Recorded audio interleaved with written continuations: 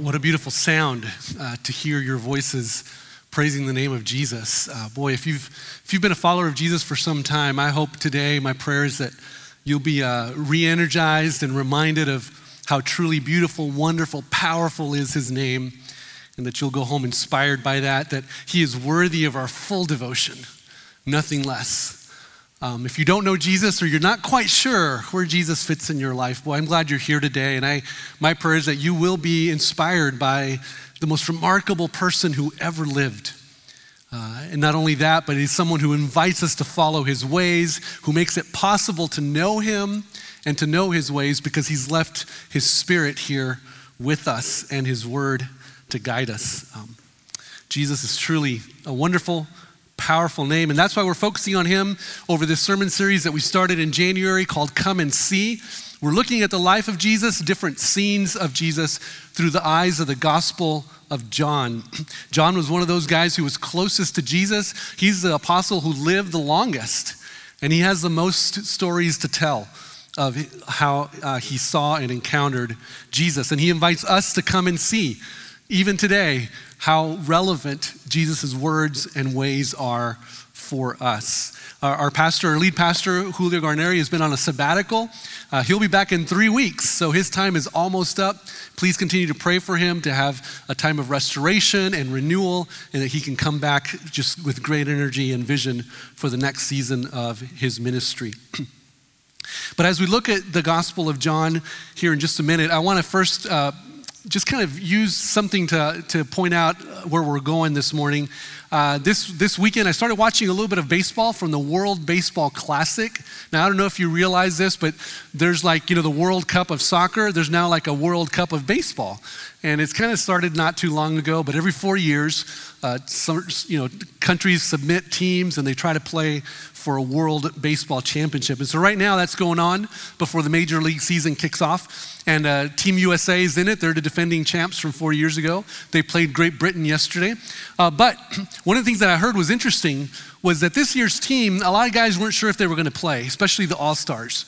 They were like, yeah, it's so close to the regular season. I don't want to take away from my regular season. And so a lot of guys were not committed until they heard that Mike Trout had signed up. Now, if you know anything about baseball, Mike Trout has probably been the best player over the last 10 years in Major League Baseball, but a lot of people don't know about him because he plays on a team that doesn't win a whole lot, the Anaheim Angels or the Los Angeles Angels of Anaheim, whatever their name is nowadays, that's who he plays for. And but he's one of the best players, super respected. So as soon as he signed up for Team USA, guess what happened? All those other All-Stars said, hey, I'll play too. I signed up. And so why is that? Because Mike Trout is a difference maker, and they want to play on his team. And I say that to you today because as we look at the Gospel of John, we're going to look at how Jesus is a difference maker. And he's the ultimate difference maker. And when we begin to see that, wow, it changes the way we want to do things. It changes our decisions and our direction in our lives. In fact, what I want to do is kind of get you to notice the difference maker that Jesus is through the Gospel of John. The Gospel of John chapter 9. In the same way that, have you ever had that sensation that when you get a new car, or if it's a new used car, you're like, oh wow, this was great. I chose it. It seems so cool. I hadn't seen this car very much before. And you start driving it around town, and then what do you see? You see everybody else has the same car, right? Even the same color. You're like, man, I thought I was kind of pretty original here. It's not because anything has changed. It's more that your perspective has changed, right? And now you're noticing something that you didn't notice before. With the same mindset, I'd like us to read through John chapter 9 this morning. And I want you to notice where and how does Jesus make a difference. All right, that's what we're looking for. And I'm going to tell you, we're going to look at especially how Jesus makes a difference with his perspective. How the way Jesus sees things makes a difference. He makes a difference with his power and authority that he has. And he makes a difference with his presence. Now, those are 3 P's that aren't in your outline, so that's a bonus for you. That's a different outline you could take, but that's kind of what we're going to follow: his power, his presence, his perspective that Jesus makes. And we're going to look at 6 things throughout this story of how Jesus makes a difference. So we're going to read through John chapter 9. This is really kind of like a one-act play. It's just one story, but we're going to read it in 4 parts. So 4 scenes of a one-act play, and we'll look at it as we go along the way. All right, so John chapter 9, it'll be up on the screen or in your Bibles if you want to follow along. It says, as Jesus was walking along, he saw a man who had been blind from birth. Rabbi, his disciples asked him, why was this man born blind? Was it because of his own sins or his parents' sins? It was not because of his sins or his parents' sins, Jesus answered. This happened so the power of God could be seen in him. We must quickly carry out the tasks assigned us by the one who sent us. The night is coming, and then no one can work. But while I am here in the world, I am the light of the world. Then he spit on the ground, made mud with the saliva, and spread the mud over the blind man's eyes. He told him, go wash yourself in the pool of Siloam. Siloam means sent. So the man went and washed and came back seeing. Now, this is an amazing story, right? And it's amazing for a lot of reasons. First, we see, that Jesus is walking around. He sees this man who's blind. The disciples have been hanging around Jesus for a while now, and they know his power. They know what he can do. And they're like, oh, here's a blind man. Maybe God can do something here. But God bless them. The disciples, they're still kind of new at this thing. They're still trying to understand Jesus and follow him. So they take the man's misery and try to turn it into a theological conversation. They try to make it a teaching moment. Jesus, Rabbi, Master, why is this man blind? Is it because of his sin or his parents' sins? And they're just trying to learn, right? God bless them. I understand. They don't quite fully understand what Jesus' purpose is on earth at this point. But Jesus doesn't ignore them. He doesn't rebuke them. He doesn't say, hey guys, the man is blind, but he's not deaf. Right? He can hear you talking about him. He can hear you talking about his misery, and you're trying to theologicize his misery. Like, theologicize, is that a word? I'm not sure. You're trying to be theological and theoretical and philosophical. Why is he blind? Is it because of his sin or his parents' sins? And Jesus says, hey, it's not either one of these. Jesus engages the disciples in this question, and he says this. He says, this happened so the power of God could be seen in him. Now, that phrase could be a little troubling, right? You're like, well, what does that mean? This happened so the power of God could be seen in him. Notice what Jesus doesn't say. Jesus doesn't say, God did this so that I could show off, right? He doesn't say that, right? In fact, he says, this happened. And that's so true about a lot of things in our world and in our day. Things just happen. Now, sometimes when bad things happen to us or bad things happen around us, what do we say? We say, oh God, why didn't you control that? Why didn't you stop that? We want God to control things when they negatively affect us. But if you follow that logic for a while, you realize, wait, but where do you draw the line? At what point do you want God to not control things anymore? Because at some point, it takes away your free will, right? And that's one of the things about human nature that we realize. We've been given free will. God created us, but he allows us to choose. And he allows us to say yes or no, to obey him or turn our backs on him. And that's because God is love. And true love says, hey, come with me out of choice, not because I forced you to. All right, so before we start saying, well, God should control this and God should stop that, let's be careful and recognize that God is a loving God and he set this world into motion and he's present, he's powerful, but he doesn't necessarily make everything happen, especially the way we want it to happen. And so I like how Jesus answers this. He just says, this happened. Right? Because of sin and death in the world, people are born with blindness, with disease. People are born with negative circumstances all the time.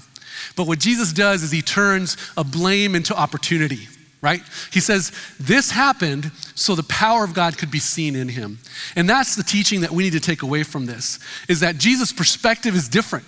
And he says, take something that you're trying to find blame for and turn it into an opportunity for God to work. That's what Jesus does when he brings his perspective into a situation. And we're diving in quick right away, but I want to ask you, let's get personal. Is there something you're still blaming God for or blaming somebody else for that hasn't changed in your life? And maybe you need to stop blaming and looking instead for the opportunity. What is it that God wants to do in this situation? I've been guilty of that, I can tell you that. I want God to fix things, and I'm like, well, God, if you only cause this person or this situation to change, then my situation could be different. And God is challenging me with that, saying, look, don't look at blame, look at opportunity. What does God want to do? What can he do in this difficult situation? And so the second thing we see here is the difference Jesus makes is he actually makes the blind man receive sight. right? We'll look at the how in just a moment because the how should trouble us a little bit. But first, the why. Why does God give the blind man sight? Well, Jesus says, look, Jesus, remember, is God in the flesh, God with us. So he's trying to show us who God is. He's trying to show us the heart of God for humanity, including for the poor, the broken, especially for those who are far from God. And so it's the loving power of God that motivates Jesus to turn blindness into sight. And that's a cool miracle. Boy, I wish we could see it every day today. I don't know if we have any eye doctors in here, but wouldn't it be amazing if you're working with someone and suddenly someone who's blind is able to see? That would be amazing. But yet what is equally amazing is something we need to recognize, that the Bible tells us that is happening every day in the spiritual realm, that the spiritually blind are receiving sight every day. 1 Corinthians 2:14 says that the unbeliever, the one who doesn't trust or believe Jesus, does not receive the things of the Spirit of God, for their foolishness to him. And he cannot understand them because they're spiritually discerned. I mean, the Bible makes it clear, look, if you don't believe God, there is a barrier, there's a blindness that's just there because of sin and death in the world. It just is. It just happens to be. And so, but the good news is that Jesus says, I am giving you my Spirit. Remember in John chapter 8, in John chapter 14, he says, I am the way, the truth, and the life. In John chapter 8, he says, I have come so that you can have the truth, and the truth will set you free. Jesus is pointing to us the truth about ourselves, the truth about the universe, and the truth about the way to God. He doesn't answer every question. We admit that, right? Not every question that we have is answered in the Bible. But Jesus says, hey, you can trust me and I can prove that and you can follow me. But the spiritually blind receive sight every day when someone comes to know Jesus and follow him. But it has to be when people are open to truth. When people are open to truth, even the blind can see. We see that happen with this blind man literally, right? Why do I say he was open to truth? Well, look at this. First of all, how does Jesus do the miracle? We just sang about how just one word, and just one touch. I can see this blind man saying, hey, I hear you making mud over there with spit and dirt. How about just one word? How about just one word, Jesus? Just say, healed, right? And boom, I'm healed. How about just one touch? Jesus did that, right? He touched other people and they were healed. But this blind man is sitting there. He hears what's going on. Jesus is spitting, and we're swallowing our saliva all the time, right? It's just natural. I know that maybe grosses you out a little bit, but it's just a reality. We do it without thinking, just like breathing. But once saliva leaves our mouth, we don't want anything to do with it anymore, right? You swallow it all the time, but if you were to put it in a cup, you wouldn't want to drink it back, right? I mean, ever agree with that? I'm not trying to gross you out before lunch here, but the reality is here, it took a lot of saliva for Jesus to make mud, right? Not just a little, you can't make mud with that. So I'm painting you this picture because we have to ask the question, Jesus, what is going on? What are you doing here? Why not just say one word? Why not just give one touch? Why does this man get the mud treatment when it comes to his dilemma? And it makes me wonder, have you been asking God for something in prayer and all you feel that he's given you is spit and dirt? Maybe all you feel that he's giving you is putting mud on your eyes and you're like, what is going on? Why not just the miracle? Why not just the cure? What are you doing, Jesus? And I think two things are happening here. I think for one, the Gospel of John is showing us that the most base ingredients on earth are spit and dirt can be the ground for a miracle. In other words, God can do anything through the most base elements in our world. And I think the thing for us is that we need to ask ourselves, what spit and dirt do we have in our life that could be the grounds for a miracle if we stop taking blame and looking for opportunity, if we stop rejecting Jesus and saying, Jesus, I want to know you, I want to trust you. There could be miracle in the mud if you look to Jesus. But it's not just about the mud, right? Jesus says, go and what? Wash in the pool of Siloam. And that's the second key, right?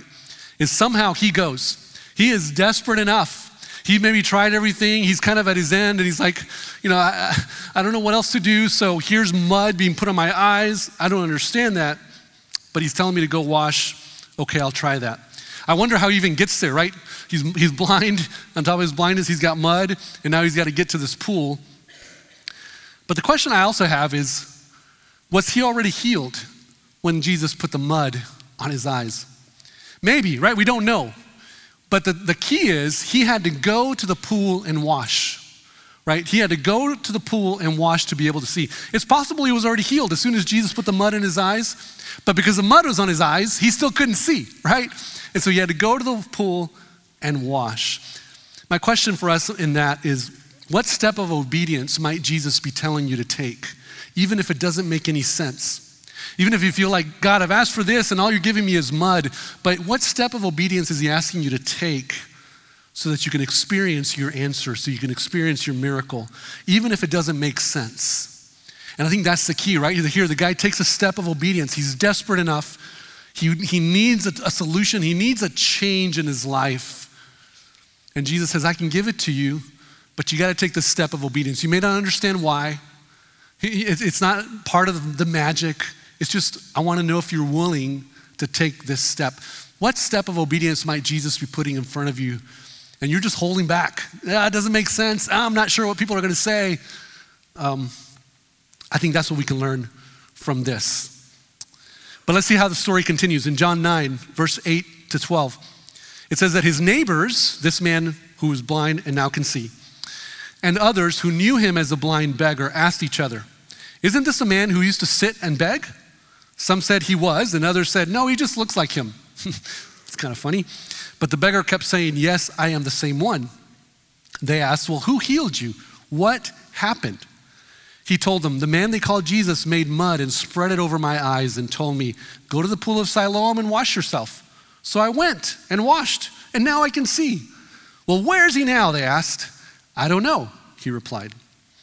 What do we see here? We see, first of all, we see the difference that Jesus literally makes in you or in him or in the person that is willing to obey.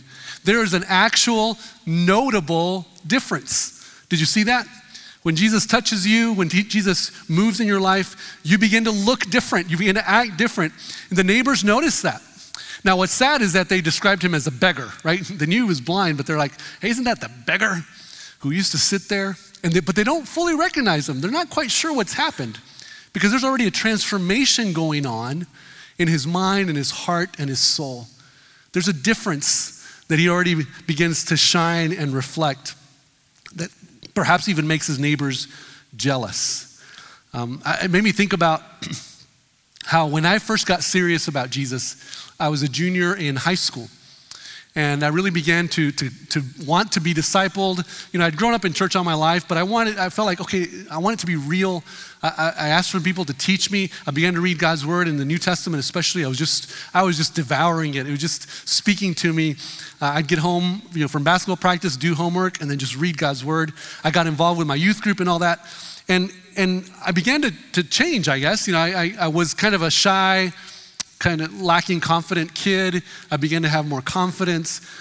But what was interesting to me, excuse me, allergies, is that I remember a friend of mine who would start coming to me and he would just tell me, he would just start confessing his sins. He's like, hey David, man, this weekend I really blew it. Yeah, I drank, I shouldn't have drank, I did this, I did that.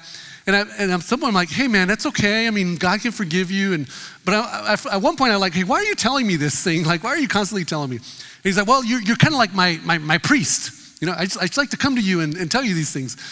I thought, well, I don't look like a priest. I don't dress like a priest. But he noticed something, I guess, in me that he felt like, hey, he kind of represents God. I'm going to go talk to him. And I'm not saying that to say, oh, look at me. I'm saying as I look back, I realized there was a difference made in me when I got serious as a follower of Jesus that others noticed in me as well. Just even more recently, a guy in our group at Man Church, he said, hey, I've been trying to practice these things that we're talking about in Man Church. And you know what my wife said the other day? She said, hey, you look different. You're being different. You're acting different. And that's the truth, right? If you're truly following Jesus, we're going to be different. People are going to notice that. They may not always like it, but they'll notice it. Does anyone see you as different if you're a follower of Jesus? If not, maybe it's time to pause and reassess and say, am I following fully in the ways of Jesus? Or do I have just enough religion? Do I have enough just a little bit of faith here, a little bit of faith there, but then I'm just kind of living my life the way I want to. But if you're following fully in the ways of Jesus, people will notice the difference. Let's see how the story continues. Act 3 in this scene. This is the longest, but bear with me as we read through here what happens. Then they took the man who had been blind to the Pharisees, because it was on the Sabbath that Jesus had made the mud and healed him. The Pharisees asked the man all about it, so he told them, "He put the mud over my eyes, and when I washed it away, I could see." Some of the Pharisees said, "Well, this man, Jesus, is not from God, for he's working on the Sabbath." Others said, "But how could an ordinary sinner do such miraculous signs?" So there was a deep division of opinion among them. Then the Pharisees again questioned the man who had been blind and demanded, "Well, what's your opinion about this man who healed you?" The man replied, "I think he must be a prophet." The Jewish leaders still refused to believe the man had been blind and could now see, so they called his parents. They need a witness, right? They asked them, "Is this your son? Was he born blind? If so, how can he now see?" His parents replied, "We know this is our son and that he was born blind, but we don't know how he can see or who healed him. Ask him. He's old enough to speak for himself." His parents said this because they were afraid of the Jewish leaders who had announced that anyone saying Jesus was a Messiah would be expelled from the synagogue. That's why they said, "He is old enough, ask him." So for the second time, they called in the man who had been blind and told him, "God should get the glory for this because we know this man Jesus is a sinner." "I don't know whether he's a sinner," the man replied, "but I know this. I was blind and now I can see." "But what did he do?" they asked. "Well, how did he heal you?" "Look," the man exclaimed. I can feel him pulling his hair out here. "I told you once. Didn't you listen? Why do you want to hear it again? Do you want to become his disciples too?" Then they cursed him and said, "You are his disciples, but we are disciples of Moses. We know God spoke to Moses, but we don't even know where this man comes from." "Why, that's very strange," the man replied. "He healed my eyes, and yet you don't know where he comes from? We know that God doesn't listen to sinners, but he's ready to hear those who worship him and do his will. Ever since the world began, no one has been able to open the eyes of someone born blind. If this man were not from God, he couldn't have done it." "You were born a total sinner," they answered. "Are you trying to teach us? Are you lecturing us?" And they threw him out of the synagogue. Here we see the story reaching its climax, right? First of all, John 9 is a continuation of John 8. The original manuscripts didn't have chapters and verse like we have here. And in John 8, some pretty significant things happened. In John 8, Jesus says, "And you will know the truth, and the truth will set you free." And the Pharisees say, "Well, wait a minute. What are you talking about? We've never been slaves to anyone. We are free." And Jesus confronts them and says, "Look, no, you're not understanding the heart of God. You might know the law of God, but you're missing the heart of God." And he tries to explain that to him. And then obviously he shows grace and mercy to people that the Pharisees thought didn't deserve grace and mercy. And it comes that confrontation comes to the end in John 8, where he says, "Before Abraham was born, I am." And he used that phrase very intentionally. Right? That phrase is the same phrase that God spoke to Moses. When God revealed himself to Moses, he says, "I am the I am." And that's the same phrase Jesus uses. In other words, Jesus is making it super clear. I am the Messiah. I am the one sent from God. I am God with us, God in the flesh. But you refuse to believe it. And so in this situation spills into John chapter 9, the Pharisees, their conflict with them is reaching its peak. They now talk openly about killing Jesus. They're not making it a secret anymore. They want him dead and out of the picture. And Jesus doesn't hold back any truth from them. He is telling them the truth the way he sees it, the way they need to hear it. But what's important for us here is that the Pharisees have a deep misunderstanding about the Sabbath. Now the Sabbath was, you may not know much about it, but it's the Old Testament law, right? Or it's one of the 10 Commandments. And in the Jewish law practice, it was to keep Saturday as a holy day. Now its intention was for us to renew, to be refreshed and re-energized, to spend time with God in a meaningful way and just feel good and ready to go for the next week. That was the intention.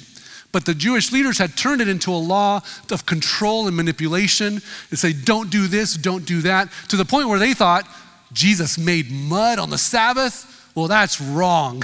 That's a violation of God's principles, even though he used it to heal someone.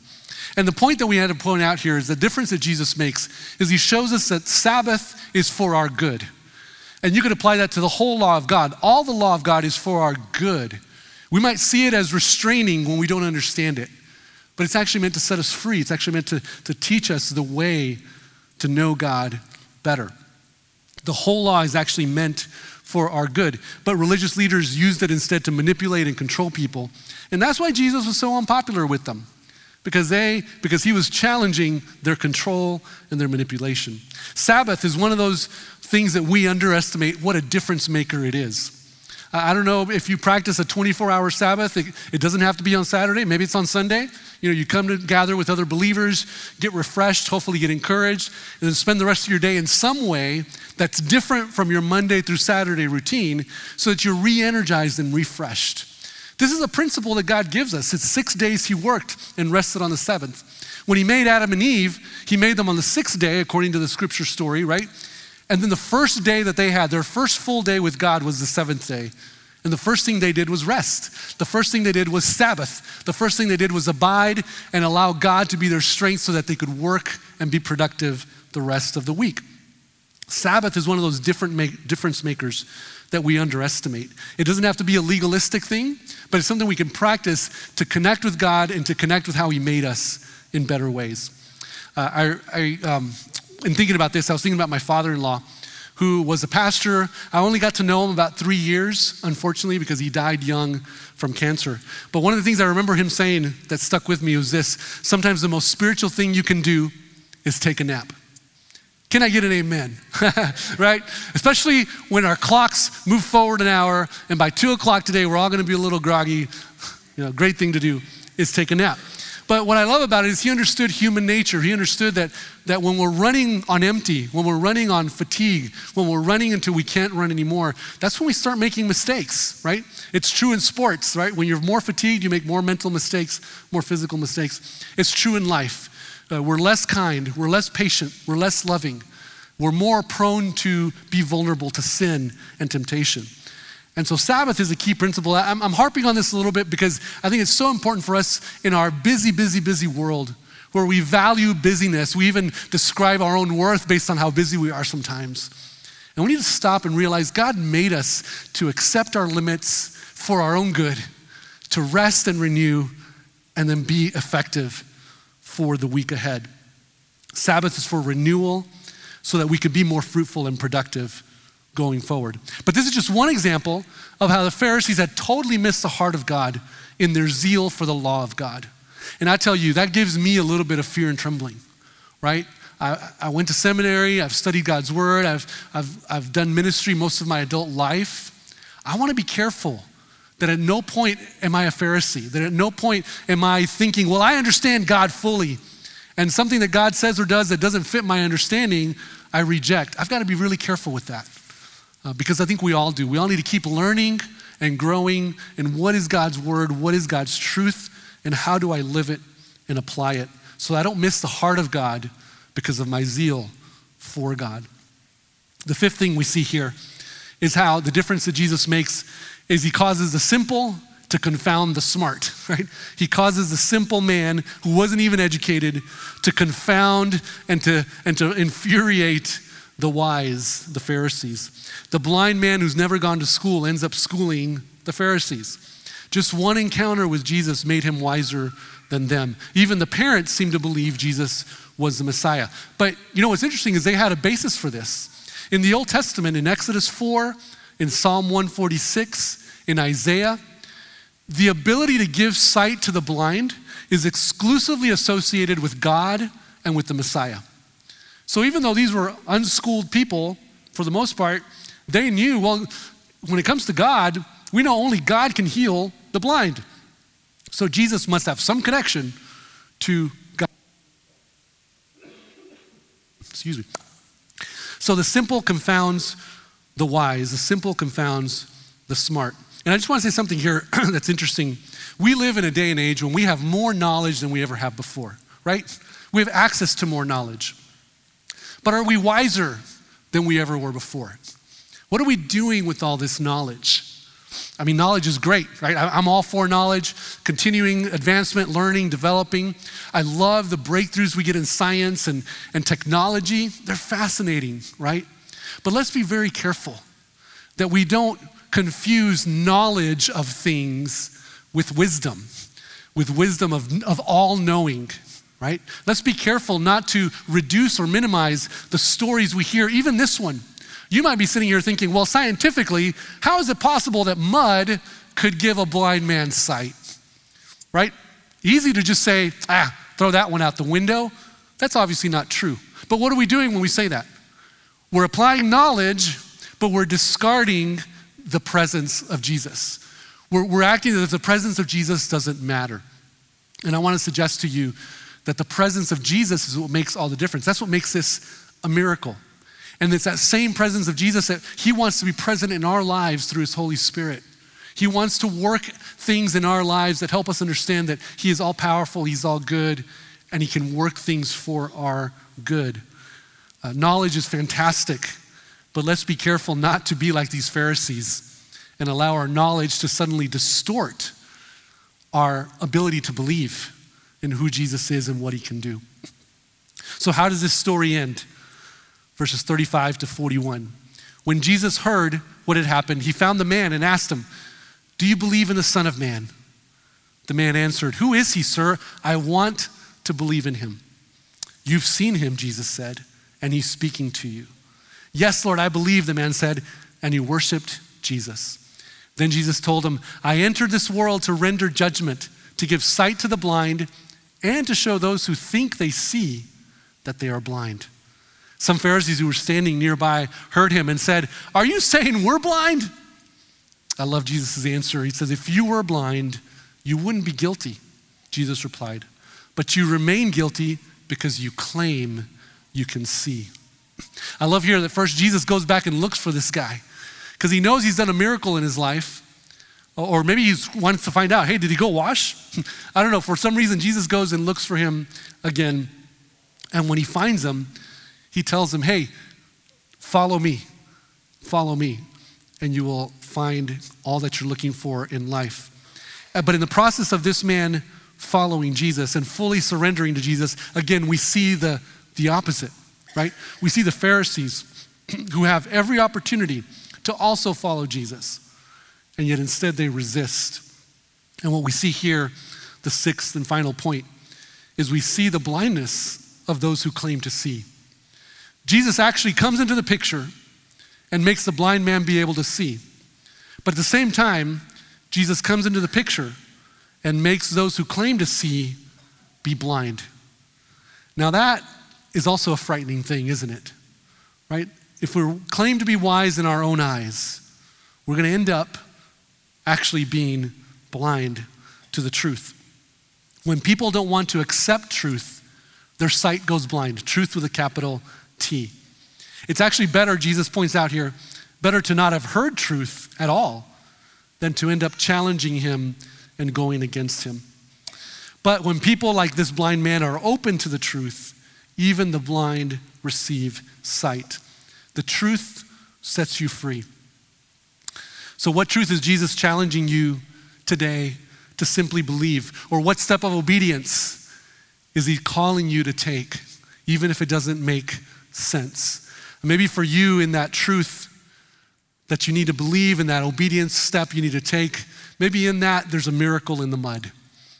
Got to go to that pool that Jesus tells you to go to, do what he says, and see what difference it makes. I'd like to ask you to bow your heads and close your eyes for a moment as we wrap up. I'd like to take this moment just to ask you to consider two things. First of all, I just want to put it out there for you that Jesus is the most remarkable human being who ever lived. We don't have time to talk about how and why, but he literally changed the world when he came onto the scene. And he invites you to know him and to follow him today. The question is, will you? Will you say yes? Will you say yes to Jesus, who is the truth? We may not understand everything yet, but will you say yes to him and trust him with your life and follow him.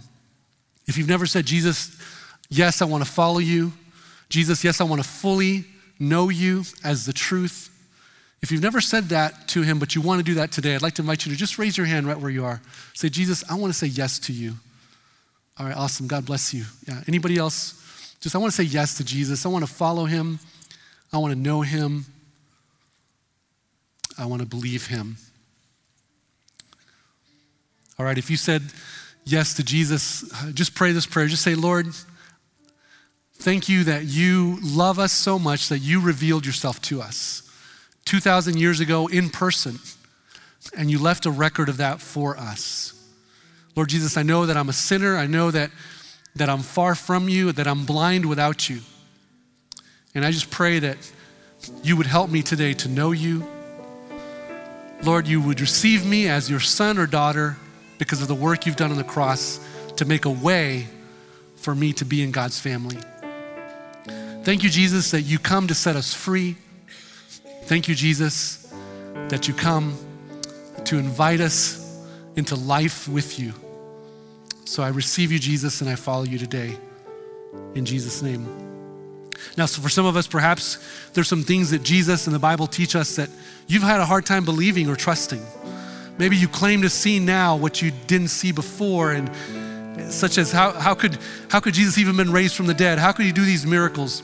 My question for you is, has your sight made you skeptical? Has your knowledge made you skeptical and diminished your faith? Today, Jesus reminds us that it's not about what we can fully understand. It's about trusting him beyond what we can understand. So maybe you just need to say yes to fully trusting Jesus again. And if that's you, I just want you to just pray right now. Say, Lord Jesus, forgive me when I thought that my wisdom was greater than yours, my knowledge is greater than yours, my understanding is greater than yours. Help me to trust you, even in my circumstances that may not make sense. Help me to trust you that when I've prayed for a miracle, I got mud instead, but that you can still do your work through that to heal me, to restore me. Lord, help me to believe you again. Help me to trust in you. In Jesus' name.